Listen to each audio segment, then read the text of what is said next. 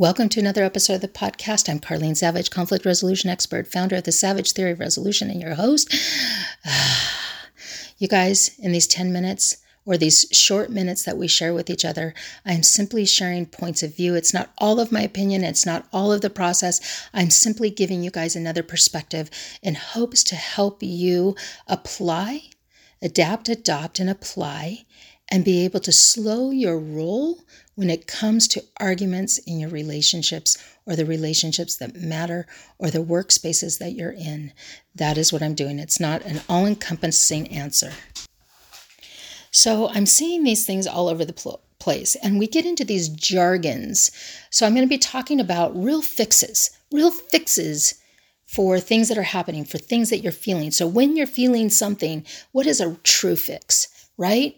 And I'm seeing these things, and what happens is that we get in these situations we see on social media where we're in a meeting, we listen to a motivational speaker, and they'll say things, and I sit there sometimes with my mouth dropped open going, that doesn't make any sense. That doesn't match. That doesn't work.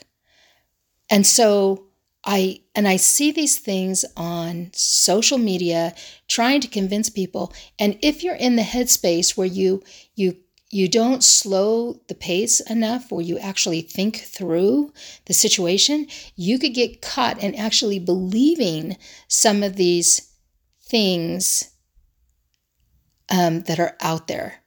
So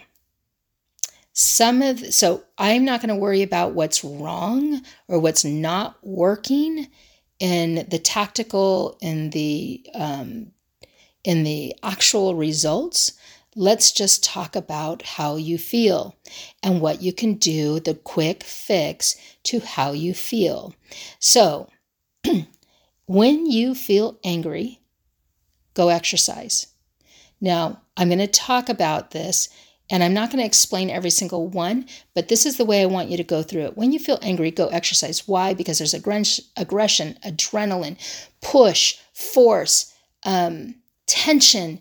All of that is going to be released, and it also releases the endorphins to work those things out and change the chemical in your mental mindset and how that works. So as I say these things, I want you to actually think through and see how this could actually apply. Why? Because the next time you hear a motivational talk or you see some quote on an Instagram social media post, you'll actually consider, is that true? Does it work? You're looking for truth, pure truth. So when you feel angry, go exercise. When you feel envy, go review your gratitude journal. When you feel anxiety, go meditate. When you feel irritation, go breathe the 4x4. When you feel tired, rest. When you feel uninspired, take a shower, color. When you feel doubt, read or write affirmations.